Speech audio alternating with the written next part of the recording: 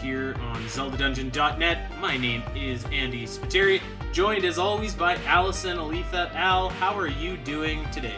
I'm doing pretty peachy, you know? I'm feeling this kind of end of the 2020 fatigue, and I'm ready for it to be over. But otherwise, I'm feeling pretty good. I hope you guys are too. Yeah, I feel that. We are not alone this week. We've got a very special guest returning for, what's it been, like 10 or so episodes, Ree? We've got Adriel Munger from the Champions Cast Facebook team. How's it going? I am doing pretty good. Same as Allison, kind of ready for this year to be over. But, you know, can't complain. I'm doing all right. Yeah, aren't we all? We're all ready for this year to be done. And this is the last show of 2020, if you can believe it. It feels like this year has went on for like the entirety of the Champions Cast run. But this is the last one, and next week it's going to be our first show of 2021. And actually, we've got a good slate of shows coming up for you guys that is going to revolve next week all around what we want to see in the year 2021 for the Legend of Zelda series. But yeah, the first couple months of the new year is going to be some really good stuff. We have some CDI retrospective coming up. We got our worst dungeons ever episode. We're doing the Oracle retrospectives. We're doing some more fan questions. We've got tons of good stuff coming down the pipe, but we wanted to finish off 2020 strong, and I think that we're going to do that today, by God. We are going to be diving into the oft-requested world of The Legend of Zelda in a cyberpunk setting. And it seems kind of timely because Cyberpunk 2077 is all the rage in the video game world, although it's all the rage for the wrong reasons, which is too bad, because I was really looking forward to playing that. But I don't think that I'll be playing it for at least a couple months now. But yeah, it seems like as long as I can remember, I have always known people to say like, oh, I really wish that they would do a Zelda game in like a steampunk setting or a cyberpunk setting. Have you ever seen that before? I've definitely, seen people say that, but here's my problem that you guys already know. I don't know what that means, so I'd love for you guys who know a little bit more about it to tell me what that means. Well, that is exactly what we are here for. I was up until like 3 a.m. actually watching Altered Carbon last night, so I'm primed, I'm ready. Reed, why don't you tell Allison what you think Cyberpunk means to you, and then I'll follow up after what you say. All right. What Cyberpunk means to me, my TED Talk. Cyberpunk, it's funny that you compared them to Cyberpunk and Steampunk, because when I remember I was telling my mother, I was like, oh, I'm going to be talking about Cyberpunk, and she was like, I thought you hated Cyberpunk. And I was like, no, Mom, that's Steampunk. Steampunk is lame. Cyberpunk is cool. But listen, to each their own. It's, no shade if you like Steampunk, it's all good. So Cyberpunk is so if you've seen Blade Runner, I mean, it's best if you could think of examples, right? Blade Runner is a perfect, it's sort of the poster boy, at least in my mind, for Cyberpunk. Allison, have you seen either of the Blade Runners or read the book? I'm going to be so horrible this episode. I haven't seen the Blade Runner movies. That's okay. It's okay. All right. Because I feel like a lot of people out there probably haven't. No. Yeah. So basically, Cyberpunk is sort of like an 80s, 90s, like aesthetic of like the future in like usually takes place in mega cities, and usually it's a big giant like corporation or government entity that has control over the technology, which is this futuristic technology, but like the mass populace has a very low quality of life, so there's a lot of like gangs and like underground sort of resistance movements, and like people just sort of scrounging through, getting through life. It's kind of like this like dirty city aesthetic, but there's a lot of other little hallmarks of it, like there's always weird body modifications. I just watched Johnny Mnemonic, which was so good. What a great flick. What a great flick. So good. 10 out of 10, highly recommend. for a lot of reasons. But in that movie, for example, he's like a courier who like you can put data into his brain, and then he like goes and delivers at different places. So there's and then there's like the low life gangs, and he's it's yeah. So I don't know if this is answering your question, Allison, if this is kind of giving you a I'll vibe. add on to that. Yeah. So when you think of Cyberpunk, Al, what I think of is usually like skyscrapers everywhere, right? Like there's no grass, it's just city. It's usually night, it's usually raining. There's usually our hero getting noodles at a shop. There's neon lights everywhere. There's different kinds of gangs. Like Ree said, there's usually like a mega corporation kind of running things. There's usually body augmentations or technology. It kind of blurs the line between man and machine is a good like hallmark of the cyberpunk genre. Yeah, it's almost kind of a film noir aesthetic in a lot of ways. A lot of the classic like cyberpunk stories are like almost just like detective stories in a way, where there's like a mystery and the surrounding just kind of adds to the intrigue.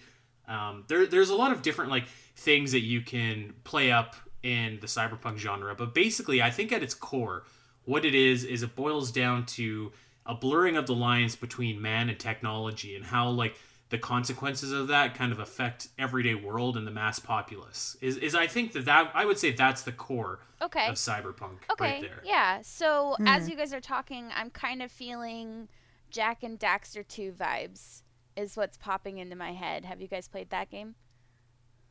Nope. Oh. No. Oh, well, I'm so sorry. It's feeling very cyberpunk to me right now from your guys' description. So I think I'm getting it. All right. Cool. Yeah.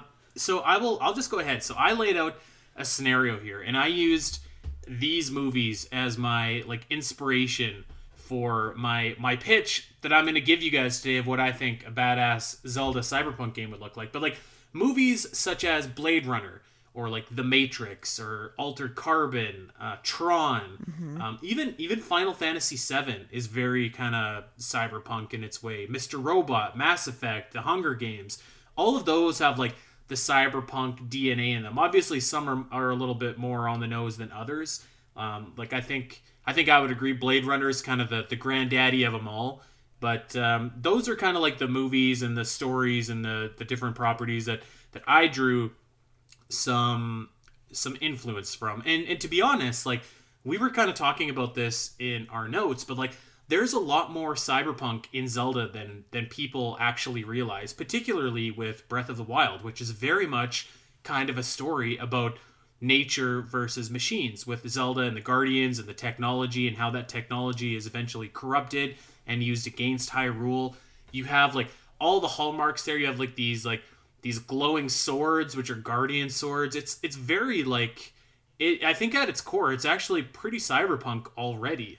Yeah, it's totally edging on classic cyberpunk territory. And cyberpunk narratives usually have like a very clear like super villain. I mean, in some ways they're more nuanced, right? Like, Blade Runner is sort of about empathy, and can machines have empathy, and sort of waxes poetic about that. But most cyberpunk narratives are about like like an everyday person who's like trying to fight like a big evil entity in order to save the population, or try to turn the trajectory of the world, which is what Zelda is in a lot of the narratives. Mm-hmm.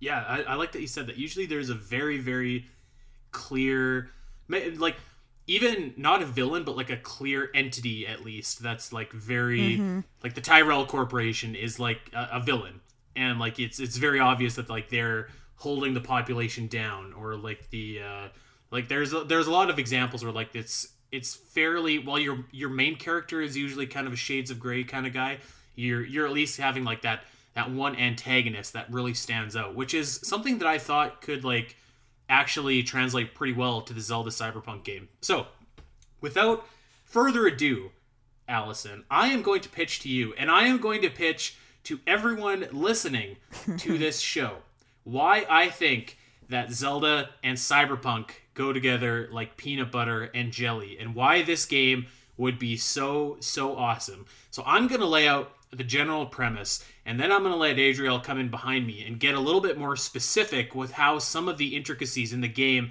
will actually work. But here I go. Are you ready, Allison? I'm so ready. Let's do this. All right. I'm going to give you my opening like back of the VHS thing here where it lays out the story. So okay. Hit the music. Open your eyes. All around you, tall, sweeping skyscrapers everywhere the eye can see. Dark, gritty streets. Neon lights illuminating the night. Potion shops open, selling luminescent brews to anyone willing to pay for them. Round-the-clock surveillance by the flying Guardian drones. A frightened people scurrying about, desperately trying not to be noticed. The land of Hyrule has changed over the centuries. Using the Sheikah's technology, the world has advanced further than anyone ever thought possible. The legends and the gods of old were forgotten, and in their place, new gods rose up. The gods of technology, media, and progress. Gone was the kingdom of Hyrule. Replacing it was GAN Incorporated, the largest conglomerate in the world, who was secretly controlling the world. Presidents, mayors, leaders were all nothing. GAN Incorp were the men behind the masks. Citizens living in fear, GAN Incorp running the world. No hope, no tomorrow. Open your eyes, you are Link, and welcome to Hyrule 2149. End the music. Applause. Are we hyped so far? Are we hyped? I'm hyped. Yeah, this sounds Dude. great. Yes, take my money. I'm so on board. I'm smiling so much. Continue. All right, so, and you guys chip, like, interrupt me whenever you want if you have questions or you want me to elaborate. I don't know that I'll have the answers, but maybe we can figure them out together here. But I'll break it down with the setting, and then I'll actually break it down with the kind of like the first little mission that you do in the game, and then I'll get to some of the characters here. But this is the setting. So our main villain is GAN Incorp. Now, GAN Incorp, as I said, is the largest conglomerate in the entire world. And GAN Incorp rose to prominence by producing something called the Rune Chip. This chip, which is embedded into every Hylian at birth, allows the user to control the weapons used as runes. So, everybody now can use bombs, cryonis, stasis, and magnesis. Everybody can use that. This seemed like an incredible advancement, an incredible achievement at first, but what nobody really knew was that GAN Incorp was actually inserting these rune chips into the citizens to survey, monitor, and in some cases, control the citizens with their rune chip. Now, each Hylian, and when I say Hylian, I also mean like the Rito, the Koroks, the Zoras, all of them. Everybody, when they have a rune chip put inside of them, they're either more susceptible to the influence of it or less susceptible. The people that are absolutely most susceptible to it and are able to be fully controlled by the rune chip, they then become Guardians, who is the secret police force. The ones that are less susceptible to the controlling effects of the rune chip, they either can manipulate those runes and use them to become powerful, or they can use them to actually join the Guardians and become lieutenants, higher ranking lieutenants. So, that being said, there is an underground sect of Hyrule known as the Order of Hylia, and they have removed their rune chips surgically, which is now a crime in Hyrule. And that makes them free from GAN Incorp's control, but conversely, it also makes them considerably weaker for not being able to use all of these special abilities. The Order of Hylia lives off the grid and is waging a guerrilla war against GAN Incorp, and has been for a long time. So Gorons, Rito, Koroks, Zoras, Gerudo, Sheikah, Hylians, all of them, they are all still here, they all still exist, but with the advancement of time, with the improvement of technology, society is looking a little bit different, and I can almost picture them looking kind of like how people in the Hunger Games looked in like the Capitol or whatever. They all got their funky colored hair and weird makeup and stuff, and everybody's going to have cybernetic enhancements. So, you know, it's going to be the same races, but it's going to be completely different from what we know. Like I said, the Guardians of Hyrule are the secret police force. They technically work for the government, but GAN Corp really controls them, and they are made prominently of innocent citizens whose only crime was to have a rune chip put inside of them, and they weren't mentally strong enough to resist the control of it. So they have been recruited into the Guardians. So those are our main players: Ganoncorp, the Guardians, and the Order of Hylia. So that's the setting for here. What are we thinking so far? I'm wondering if we're gonna send this to Nintendo and be like, "Yo, Andy Spiteri's got your next game." I don't know how many times I've said it, but I feel like Nintendo should give me a call. Yeah. I really like this. This is intriguing, and it's, you can only. It's kind of hard to say about Zelda, but you can only do so much of the same thing over and over and over again before you got to change, and that's what they did with Breath of the Wild. So I'm sure that they can continue with the formula of Breath of the Wild for a while, but I mean, we gotta evolve, and this sounds like a direction to evolve. It's really neat. I like it. Now, I guess, like, I would be okay, because I wrote, like, specifically a video game here, but I would be okay if it was just even, like, a side story kind of thing, like, you know how they do Hyrule Warriors or whatever. I just want to see this aesthetic so badly. I think that it would be, like, so cool. But I will continue. I'm going to read to you, like, the first like chapter, I guess you could say, of the story, because this sets up the rest of the game. So here I go. Now, this wouldn't be a Zelda game without the game starting with Link being asleep. So we're going to keep that time-honored tradition alive in Zelda, and we're going to rip off one of the great cyberpunk movies of all time. Link is a drifter whose day job seems directionless. He is lost and unsatisfied with his world. He is what they call a modder. He can modify machines and technology to improve them for other people to then augment themselves. Link is asleep at his computer, searching the web for something. He doesn't know what. And all of a sudden, his computer acts up and he gets a message. And all it says is, "Open your eyes." And he finds out that his computer has been hacked. So for the next coming days, he keeps on getting this message saying, "Open your eyes." And more messages come his way until finally he asks who it is. And this hacker, this elite hacker that has been taking over his computer, all she says is her name is Zelda, and that she is involved with the Order of Hylia and wants to meet. So Zelda tells Link that she needs to meet him, or that he needs to meet her, and that they need to meet at an abandoned warehouse. Oh, so I love it. Link will go to this abandoned warehouse and go to this. It's actually a secret facility of Ganoncorp's. So he hasn't met Zelda in person yet. All he's doing is getting messages through, let's just say he has some kind of communication device, like a Sheikah Slate or whatever that looks like in the future. So Zelda says, "We want you. We know that you're looking for something else." She's basically trying to recruit him into the Order of Hylia, but then says that Link needs to prove himself worthy of joining the Order of Hylia. So she tasks Link with destroying a secret weapon that Ganoncorp is making at this abandoned facility here. The plan is to go in, and this is actually the final component to a super weapon that Ganoncorp is making, and this would give them complete and absolute control over everyone with the rune chip, no matter their level of resistance or not. Now, Link is going to enter this facility, and this is going to serve as like a traditional Zelda dungeon, and he's going to work his way into the internal server room. So, after beating my boy how did I pronounce this? Algorma, who is just kind of it's like Goma, but a play on algorithm. So we got to have Goma in there because this is a Zelda game after all. So he's going to beat Algorma, and Link is going to find the key component that Zelda was talking about. An AI program called Ganon that would serve to give Ganoncorp's main processing network a digital personality to be able to control all the networks and act as an artificial overlord, essentially giving the body of networks one mind. So this AI program is really going to be the final key in allowing Ganoncorp to take control of all the citizens. What we also don't know is that Ganoncorp is building this AI program a synthetic body modeled after the legend of Ganondorf. So he's going to come into play a little bit later in our game. But for right now, all we need to know is that we have this rogue AI called Ganon, and he is Ganoncorp's secret weapon, so to say. So Zelda has created a virus that will basically eliminate this Ganon AI. But unfortunately, she underestimates the artificial intelligence, and Ganon is a step ahead of her.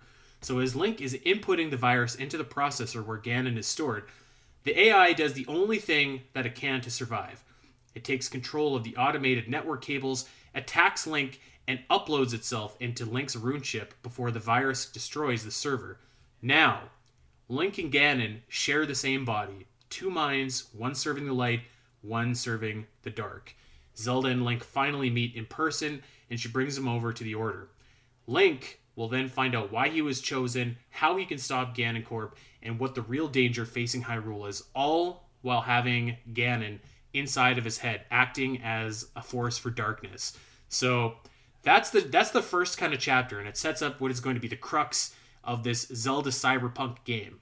So we have got our hero Link, but we've also got Ganon, who is going to serve as somewhat of a companion in this game. He's going to be fully voiced, he's going to be able to talk, and he's going to try to influence you to do things, let's just say, the dark way. And this is going to kind of be similar to Mass Effect, where you can choose to do the light path or the dark path. Mm-hmm. And so really now the rest of the game is up to you if you want to embrace the light of Hylia or if you want to succumb to the temptation of Ganoncorp. So that's the setting. This is the score.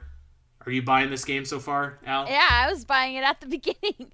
Although I'm kind of curious about Link as a character.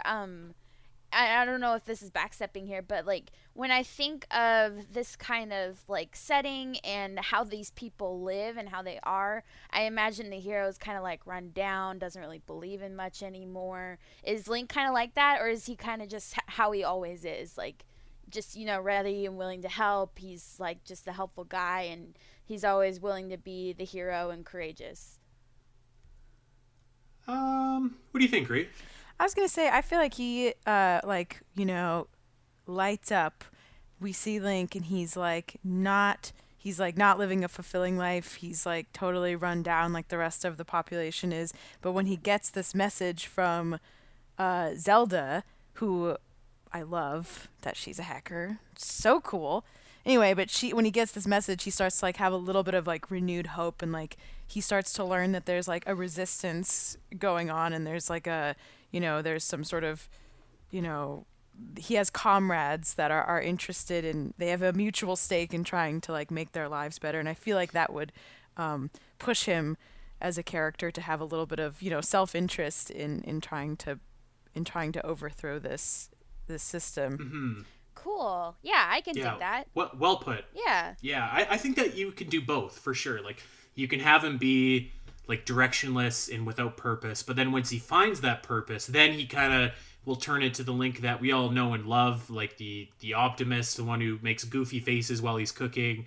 And like this also like obviously I've just kind of laid out like the heavy kind of portions of the story here, but like I feel like Cyberpunk is definitely a genre like you can have a lot of levity too. So like you can still have like the goofy moments of like Link cooking or like getting dubious food, or like you can have all of this goofy stuff. I just didn't necessarily put it into my my intro there, but I think that can absolutely still happen. It doesn't have to be like all dark and all grim and all gritty all the time. Mm-hmm. So yeah, I think that Link will, once he finds his purpose, he will kind of transform into that beacon of hope that we know. But I mean, at the same time, if you also so choose, you can follow the influence of Ganon. Now, what I thought would be really cool is that you can follow the influence of Ganon. He is actively going to try to corrupt you because, this is the only body that he has right now. And Ganon's ultimate goal is going to be using Link to get to the Ganondorf synthetic body that Ganoncorp has built. But what could be really kind of cool is if Link can somehow convince Ganon to come towards the light. And that could be the first time that we ever see Ganon maybe embracing a different path as well. I've always wanted that. Like I've ever since I've been seeing this stuff from Breath of the Wild 2, I've been having this image in my head of the three of them in the Breath of the Wild kind of aesthetic, being friends first before Ganondorf turns to the to the dark side. So that would be kind of cool. Like I'd love to see that. I kind of like the concept too. If you got like Zelda and this resistance on one shoulder as the angels, and then you got Ganondorf in your ear on this other shoulder as the devils, angel and devil on your shoulder kind of deal. I like it. Yeah, it like kind of reminded me of I didn't particularly love the sequel trilogies in Star Wars, but one thing that I did think was pretty cool is like how Rey and Kylo Ren were like they cared about each other, but they weren't on the same side, so they were both trying to turn each other. So I wouldn't say Link and Ganon care about each other necessarily, but like they're both trying to turn each other towards their cause. So I thought that might be like it might be a little bit more nuanced than the typical good versus evil, but you do still have the good, which is the Order of Hylia, versus evil, which is Ganoncorp. Yeah. Yeah. Yeah, that's cool. I mean, I love the idea of a Zelda game with consequence like that, like where what you're doing, how you can take different paths. I don't know. I just hadn't even thought about that as an option. Like the open world Breath of the Wild, like blew my mind so much at the time, and like this is blowing my mind again. Like thinking that you could like play and like go to the dark side, and then you could play it again and have a totally different experience doing it a second time. Or maybe if there's like some like there's middle ground as well, so that it's cool. I like it. Well, let's keep it going. I'm going to flesh out some of the characters that I have in this Cyberpunk game here, and they're all characters that we already know, but like kind of a new spin on them. So, of course, we have Link and Ganon, and Link is our main hero as always. But as we know, he has the evil AI Ganon living inside of his mind. So they're both trying to outmaneuver the other and manipulate the other into basically coming over to their cause. Link's main quest, or one of his main quests in this game, is going to be finding a way to rebuild the legendary Master Sword. And this is an artifact that Legend has could be the key to stopping Ganoncorp. I didn't actually get so far as to figuring out how, but by God, it's going to be the key to stopping Ganoncorp. So that's going to be a big thing, is we're rebuilding the legendary Master Sword of old.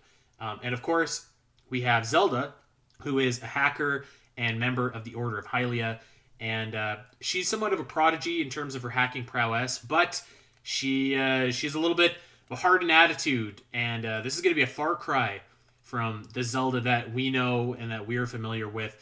This Zelda is going to be like tattooed, leather-clad, vengeful, very different. It's going to be a whole new aesthetic and a whole new look. And I wish that we could actually see that, because I think that that'd be very, very cool. We have Impura, the leader of the Order of Hylia, a respected hacker, and she's almost like the mother figure to Zelda. She took Zelda in after her parents were murdered, and is kind of that mentor figure. She has been labeled a terrorist by Ganoncorp, so when she goes out into public, it's not good, because everyone hates her, because there's all this propaganda against Impura and the Order of Hylia. The Order of Hylia itself is a ragtag group of rebels whose goal it is to restore Hyrule to prosperity and free the people from the control of Ganoncorp. So in the Order of Hylia, I didn't give anybody names, but I think that you can almost do like a modern version of the champions here. So like you can have a Zora hacker, you can have a Rito forger, the Goron head of security, the Gerudo tech expert, a Korok smuggler, and you can even have an AI named Navi who runs point on all missions. So I thought that it would be really cool if like during the game you could have side quests that like would kind of they would focus on each member of the Order of Hylia, and if you finish the side quest, you can bond with them a little bit more and like get maybe like for example, you could just get discounts on buying stuff, or you get new armor if you do all these side missions and kind of forge a connection with all the different members of the Order of Hylia. I thought that could be cool. Allison, this is one that I know that you will like. One character that I made to put in is President Rome. And he is the president of Ganoncorp. And he was once thought to be a respected leader, but Rome was seduced by the power of technology, eventually forming what would become the biggest conglomerate in the entire world. So there we go. We have those are like the main players, and I do have some side characters that I'll get to here in a second. But those are our main characters. We've got Link and Ganon. We've got Hacker Zelda, Impura, the leader of the Order of Hylia, the actual Order of Hylia with all of our kind of new champions there, and President Rome. So these are the main players. I don't know how I feel about that President Rome, but I can see that. Is he actually Zelda's father in this game? Like, or is this like a different alternate universe? You know what? I don't know. Maybe not. I mean, I can totally see it if she is, if they are, because it makes sense why she's vengeful, and she might have like split morals because she's fighting against her father, and then maybe she can get her father to turn later or something. That'd be cool. I dig that. Yeah, I totally dig that. They should be related. You've sold me, Allison. You know what? Yeah, that thought didn't even cross my mind.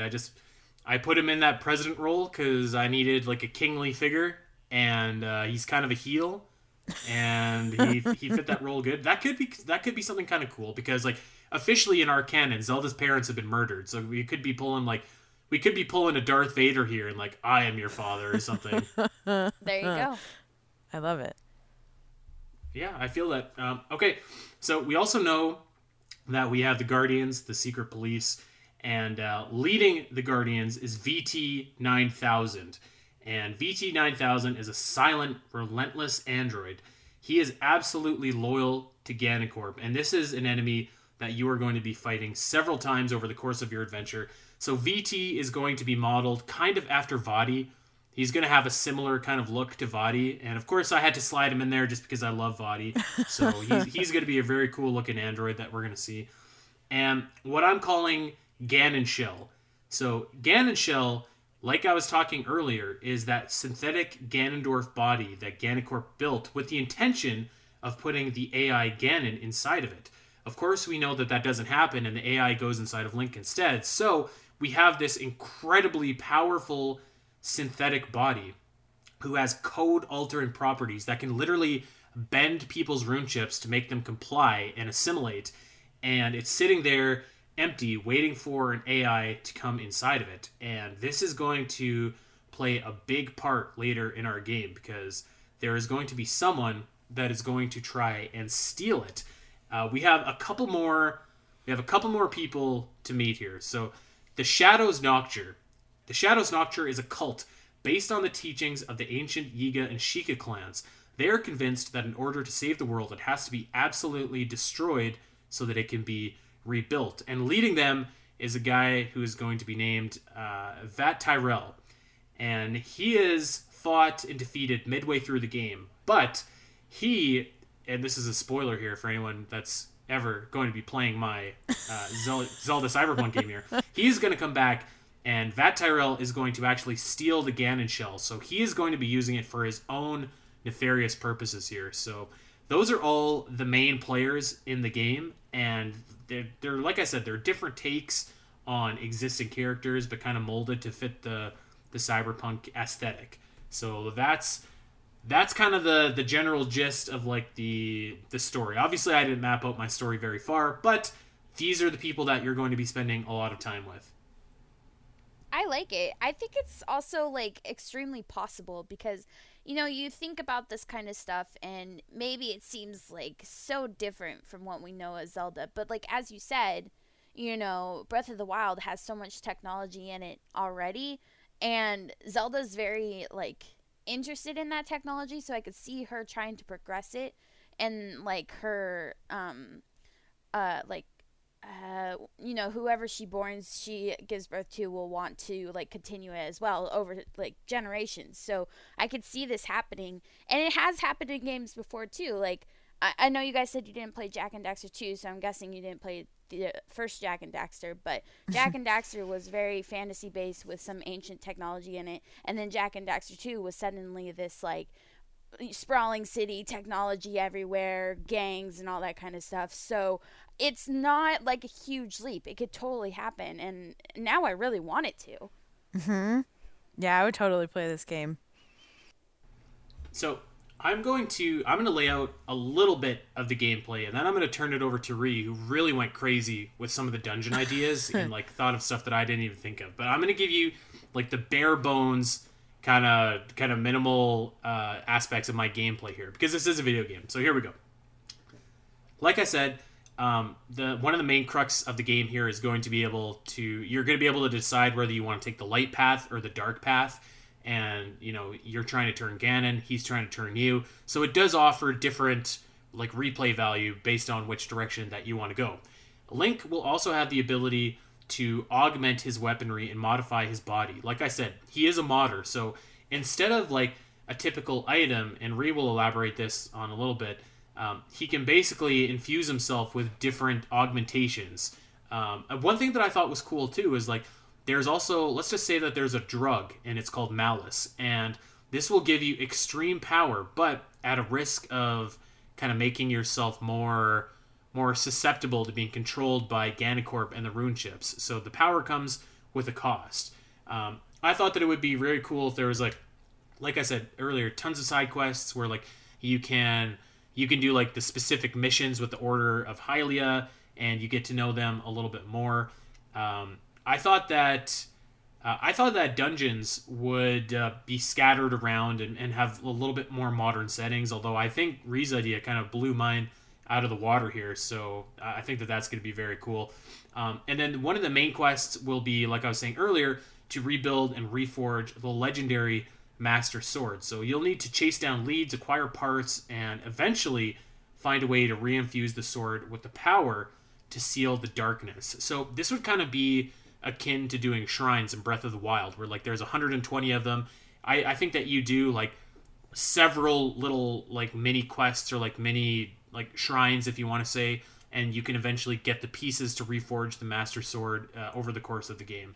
So yeah, I think that it could be pretty cool. But Allison, I want you to check out what we thought up for the dungeons here, because this was something that I hadn't even thought about here. So Rhea, I'll pass it over to you. Okay, so I was thinking that the cyberpunk aesthetic is like limited in some ways because it's like in a city, and it's like technologically based, and in fact that's sort of like, I feel like cyberpunk is sort of criticized for being sort of narrow in that way, and I think it would be like harder to get people on board right away with like a Zelda experience that was just like fully like a gritty escape from New York situation.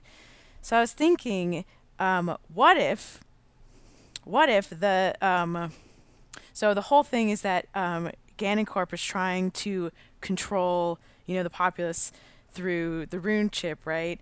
And so what if what they were trying to do was to come up with various like virtual realities to implant into the chip. So part of your journey is you have to go into these various virtual reality scenarios, and you have to like either delete them if you are on the good path, or if you're on the evil path, I suppose you could be finishing them, or like cementing them or whatever. So all of these various virtual realities could be like a desert, or a beach, underwater, a mountain, whatever. They could be in all of these different geographical locations, or they could be just in different like situations. Like there would be like a castle, or a spiritual temple, or like a Victorian mansion, or a carnival. There's like lots of different places that that you could go, and the aesthetic could change vastly in between them, or it could be more slightly more uniformed, and like maybe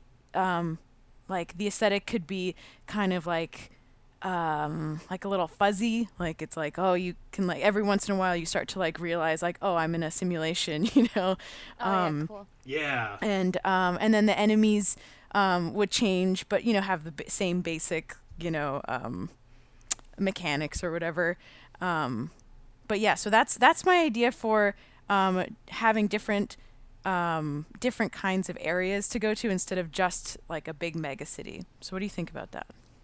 I think, yeah. I think it would be like so cool, especially because you can play around with the aesthetic. So you could almost do like one dungeon would be like Toon Link style, or if you really wanted, or like one dungeon could be like classic Zelda style, or like one dungeon could be like you're in space. Like you, by using virtual reality, you can completely play with like the different kinds of dungeons and looks and stuff like that, and like you can do anything you want, and you can get away with anything because it's virtual reality. Yeah, it's like such an obvious one, but it's such a good idea. Mm-hmm. Yeah, and I like the fact that you could sneak in your general, Zelda formula that way, and get in that fantasy element that everybody loves from Zelda. But then when you, take the virtual reality off, or whatever you do to turn it off, you're back in this futuristic.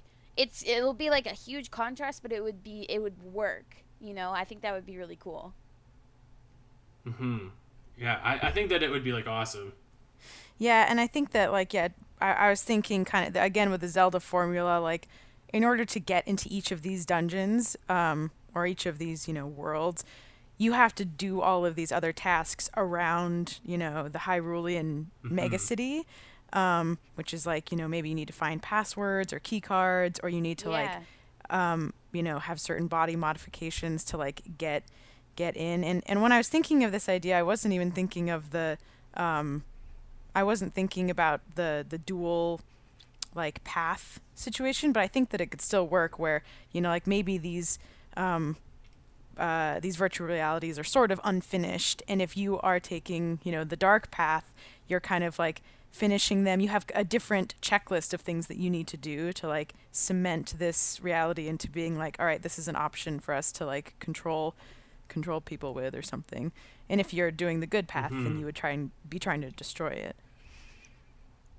So yeah, I've got two things to add to that. So first, I think that like it would be, speaking of the dark and the light path there, I think what you maybe could do is like, so I envision the final boss is going to be the Ganon shell, and like I said, Vat Tyrell is controlling the Ganon shell. So I think if you're taking the light path or the dark path, you can get to that final destination, because you either want your synthetic Ganondorf body back if you're taking the dark path, or you want to destroy it if you're taking the light path. So either way, I think that works. But then maybe before then, depending on which path you take, your battle, like your second to final boss battle of the game, is against President Rome if you're taking the light path, or it's against Impura if you're taking the dark path. Cool. And I think that could be like super, super cool.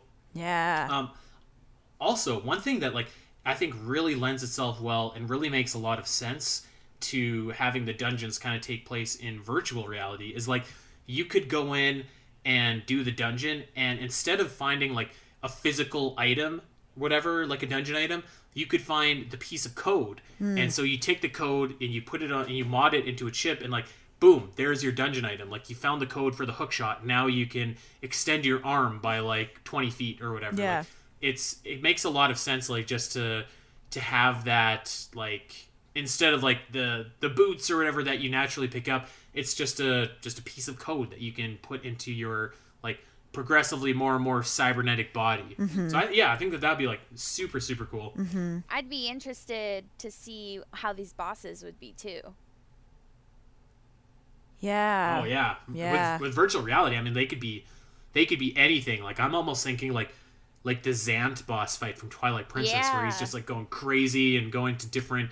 I mean, I think that like you kind of want to rein it in a little bit, because like some of the best bosses are, they're not that they're traditional, but like it doesn't take like that kind of craziness to make a great boss. But you definitely could do that, and you could make the setting like. I just think that like you have unlimited potential to do anything you want in like a virtual reality setting. And I think that it would be.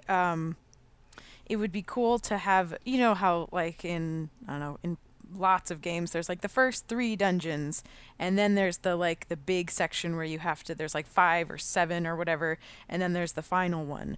So I think that not contrasting the virtual reality dungeons to the ones that are actually in the in Hyrule, like in the megacity, would be really cool. Like one dungeon, is like getting to Ganoncorp, like what you were saying at the beginning, and at the end, it's going to be traversing either the um the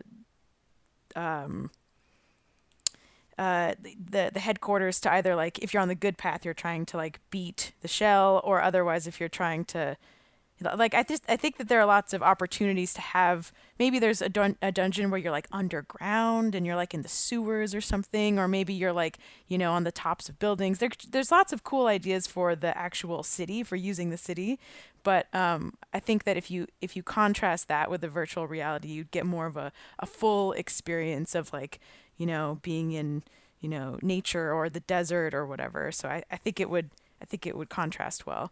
I'm having a thought. I'm having an idea. What if, like, here we go. what if the virtual reality is specific? You have to go to a specific place, maybe a specific shrine that's still around. Mm-hmm. And then when you go down into it, that's when the virtual reality takes place. So that way it's more consolidated. You have to, like you were saying, you have to get like a specific chip or whatever to activate that shrine to go into the virtual reality dungeon. That would be cool. Yeah. Especially Yeah, I because like you that. have like these shrines from generations and generations past, and you could still have that aesthetic from, this time in Zelda before all this. So I think that would be kind of cool. Yeah. Mm-hmm. Yeah, I like that. Yeah, I do like the idea of like going to a physical location and then entering VR a little bit more than like just entering like 4 different VR dungeons from like one similar setting. I do like that a little bit more. So yeah, I think that would be, I think that'd be very cool. Yeah, in For different neighborhoods, it would like force you to explore the different neighborhoods of the city. While you were talking about that, I was also having a thought about the different, there's like, we could have the Zora and the Rito, or if they're whatever, there's the Gorons. Maybe they live in different areas of the city, or maybe, everybody is living together. I kind of like the idea of all of the races like living like in the city together. But yeah, so this doesn't quite work. But the original thought I had was, what if when you go into VR, you could also not be in your body. Like you could be like in a Goron body, or in a Zora body or a Rito body, depending on the VR. And I feel like that would work more if it was like different areas of the city were like divided, like in the same way that Breath of the Wild is. But yeah, because you don't have to be your own body if you're entering into VR. So that's something that's else. kind of cool. Yeah, that's totally true. I was getting that's totally true. As far as like the different races, I was kind of thinking like Republic City, where all the benders in Avatar: The Last Airbender, they all live together in the same city, but they still have like different factions, kind of. So maybe they could just have different factions within the city. Yeah. I think like a really good example of like a modern, like kind of cyberpunk city in video games is actually from Final Fantasy VII Remake. Like that, the way that they built Midgar was very cyberpunk. So I feel like I would want that aesthetic where like you do have all of the, like you can let's just say that you can still have what is Zora's Domain or Goron City, and like those can be like neighborhoods, or let's just say in the city of Hyrule. But like you do have people like out and about, like mixing and mingling. It's just like all the Gorons live in this neighborhood, but maybe they work around the entire city. Or like the Koroks will still be in this like, and you know what, we can also say like there can be, like, it doesn't all have to be skyscrapers and stuff like that. There still can be some nature. There still can be some water. Obviously not as much because the technology is kind of ruling over everything. But I think that you can still have those little pockets. And again, I'll go back to Midgar in Final Fantasy VII Remake, where like it was mostly just this rundown, dirty kind of city, but there are like little oases here and there of like, you've got Aerith's flower garden and stuff like that. So like it's not like completely run down. So I think that kind of balance could work for our version of Hyrule in this as well. Cool, yeah. So yeah, I think that would be I think that would be pretty awesome to do like VR dungeons, because like if you really wanted to get crazy, you could have like some fourth wall breaking dungeon shenanigans, kind of like Eternal Darkness did back on Whoa. the GameCube, where it was like it shut off your screen or like it deleted your save file or whatever, I like, love or it that stuff. pretended to. Yeah. You could get really bonkers if you wanted to, but yeah, I think that would like be very very cool.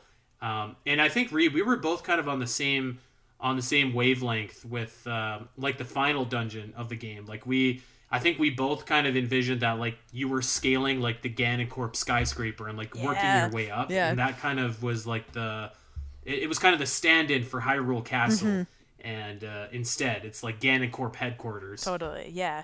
Yeah. And there would be, I think it could just be, huge. And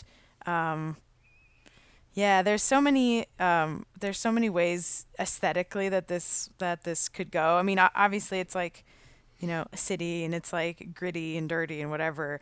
But like, I don't know. I think that there's like in all kinds of cyberpunk movies, the aesthetic is slightly different. Like they have different, I guess, influences, or like, they're calling out to different things. Like in Blade Runner, it's a lot of, I don't know, it's like a lot of Chinese and Asian like stuff that you see around, but like there could be like ancient imagery like in Skyward Sword or something, or it could be more medieval imagery like in Ocarina of Time, or there could be billboards of like 8 or 16-bit imagery to like harken back to the older Zeldas. So I guess I'm also thinking that like the headquarters doesn't have to just be like a big headquarters. I think that there's a lot of room for like a weird, I don't know, medieval torture dungeon basement or something. Like there could be all kinds of weird stuff going on there. That is weird. Can you imagine like going to a skyscraper downtown in your city and just like there's a torture dungeon basement? Listen, I'm sure it exists. I'm sure it exists. I'm sure it does too. Yeah, like I feel like the possibilities are like endless. What you could do with this, like you can be goofy, you can pay homage to what's come before, but you can also do anything because you're in this completely different setting where like the rules, as we know, don't necessarily apply to this Zelda anymore. I think that one thing that we were also on the same page on, Ree, was kind of how items would work, where like it would be cool to have like all the different characters have like different body augmentations. You can, and maybe this is maybe a little bit too RPG. I don't know. Tell me what you think, Allison. But like Ree had put down too that like we could augment different parts of our body to like boost attack or defense, and I mean I guess that's basically just like wearing armor right now in Breath of the Wild, right? So it's not that much of a stretch. No, I mean I can dig it. I like RPG stuff, and I mean, like you guys were saying, you could do virtually anything with this just because it's like it's the same but so different. So like I'm okay with that. I don't have any problem with that. Yeah. I mean, part of what I like about Breath of the Wild is that it doesn't give you too many, like, I don't know. There's two things. Is one, it doesn't give you too many options. It's not like oh, you can like choose the percentage of stealth and the percentage of boosted attack or anything like that. It's just like you're either wearing something that gives you some defense, or you're wearing something that gives you stealth, and you can wear one of each or whatever. But it's not like that nuanced, right? It's just like here's an item of clothing and it will give you defense or whatever. So I feel like it doesn't have to be super I don't know, granular. Like it could be something more like Breath of the Wild and less like, like Dungeons and Dragons or whatever. Yeah. I kind of like I kind of dig that actually. Yeah, and I always like the games where you can kind of shape yourself as the game goes along. Like Skyrim, you can kind of decide what type of player you're going to be, what type of character you're going to have as far as their skills. So, I mean, I could totally see that too, where you, instead of like me maybe being more defensive or being like a tank and super strong, you can like be stealthier or whatever. So I would like that too. There you go. That's I feel like this game could be like actually awesome. I feel like Cyberpunk Zelda would be so cool. Anyone that's been listening to this show for a long time knows I'm a big like sci-fi guy. And yeah, I kind of shamelessly ripped off a lot of ideas like and cliches right from some of my favorite like sci-fi movies. But by God, I think if you put them all in a blender and then like pour that over Zelda, I think that it turns out pretty good. Yeah, Me too. I would agree. And, I'm invested. Yeah, me too. There's something to be said. Like, I like, seeing the same stories or the same ideas over and over again, but just with a new skin, because it's something that I like. So if you like it and you want to, do it over and over again, but just have different experiences with it, there's nothing wrong with that. So I'm totally cool with it. Well, yeah, shout out to Blade Runner, Matrix, Mr. Robot, Altered Carbon, Hackers. Robopocalypse,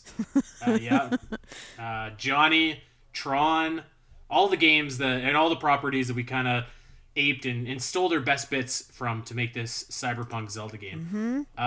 Before we get out of here, guys, I'm just curious. I kind of mentioned it earlier in the show, but I wanted to know, and this has nothing to do with Zelda, so if you don't have an opinion, that's totally cool. Do you have like any thoughts one way or the other about Cyberpunk 2077 and what a disaster that it's turned out to be? I know my brother Andy really likes it. He's been playing it for a little while now, and he actually says it's really good.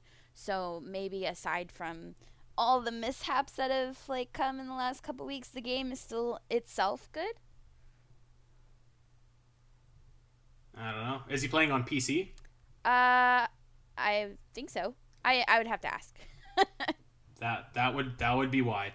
Yeah, I don't know much about it. I mean, I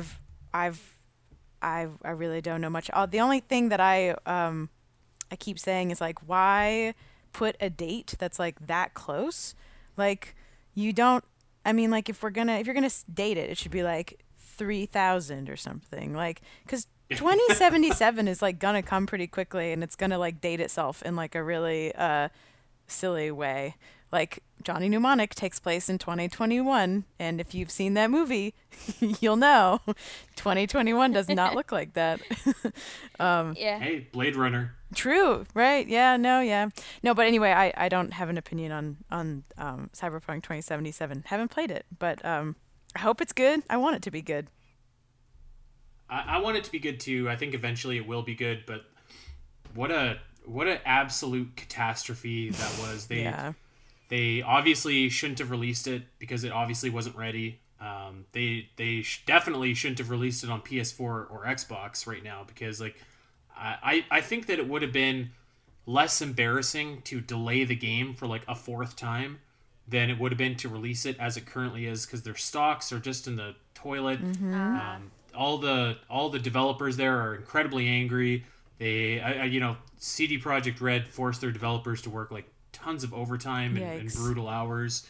It's pretty troubling. And then to get this game that was hyped up to be like the game of our generation, and to have it turn into this, is quite disappointing. So I think that no matter what, even when they inevitably do patch up all the issues that it has, I think that it's always going to be remembered as like this absolutely brutal release and this like just kind of embarrassment really, which is too bad because I think eventually the game is going to be really good, but it's hard not to look at everything else going on with it right now. Yeah, that is kind of a bummer. And I feel like us Nintendo fans understand when something gets delayed and then it inevitably turns out really great. So, I mean... Yeah, absolutely. Like imagine if Breath of the Wild hadn't turned out really great and it was a buggy, glitchy mess. Yeah, if they had released it in 2014 or 15, whenever they originally said. Yeah, no thanks. It's a shame, and I feel for all the developers, but I don't feel for the executives at CD Projekt Red because they obviously rushed this game out. They obviously weren't managing it very well and had some pretty. They did some pretty grimy stuff too, where they wouldn't show any footage that wasn't on a PC, and they didn't send out any review copies. So I don't really feel for them. Yeah. But I do feel for all the people that worked on the game. What's that saying, Andy? It's a good game that comes out late is good forever, and a bad game is bad forever. I butchered that, but something like that. There you go. Maybe you can never make a first impression twice. Yeah, there is another good saying. That I got another too. good saying, but I can't say it on air. Oh. I'll tell you after. All right. Any final thoughts on Cyberpunk Zelda before we get out of here? This actually flew by. I can't believe that we're done. I would I know. easily spend $60 on this game. Easily. Hell yeah. And I'd wait for it too. If they want to delay it, 4 or 5 times, I'd wait for it. Yeah. I would pre-order a copy. Take my money now. I want it. I hope Nintendo is listening. Get me some cool gadgets. I want that fight against Ganoncorp. All right, guys, that is going to do it for us. Ree, thank you so much for joining us today. Tell the people where they can check you out over on the internet. On the internet, I'm not really on the internet. I'm on Discord though. So if you come over to the Zelda Dungeon Discord, I'm available. I'm also present on the Virtual Theater Discord, which is a plug for Andy's other show. Andy, I plugged your other show. You didn't even have to do it this time. Wow. You're talking Virtual Theater, the podcast all about video game movies and the stories that shape them, right? That's the one. Very good. Yeah, roll tide. All right. Well, yeah, check us out over on Discord. You're probably smart by not having social media. That's the first step of Ganoncorp's plot to overthrow us all. I could go on. But in the meantime, you can check us out over on Twitter. I am at Spiteri316. Allison is at Allison Aletha. We are going to get out of here. We want you to head on over to Podbean, iTunes, wherever you get your podcast, like and subscribe to the Champions Cast. Tell us what you think of our Cyberpunk Zelda game, and would you check it out? And of course, everybody have a safe and happy new year, and we will see you back here in 2021. Take care.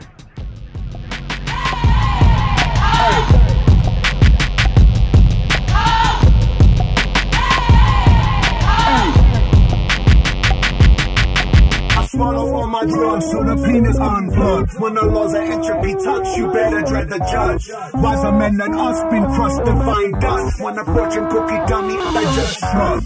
A note like a broken electrical pole song. For the done, for the scum of the circuitry on the run. Haven't seen the sun with the naked eye much, so the neon is my god and it shine on the numb. Hop up with the bike uncut, okay, ready. Work ain't been too steady, I'm headed for something heavy. If you got the credits, I'll pull the crime of the century. Morality's only a memory when belly's empty. Swine, get they high mind, focus on taking mine. Get in line, swine, you won't deny me my piece of pie. Any in this broke future that they design, don't comply. I'll supply a deletion, the end is nigh.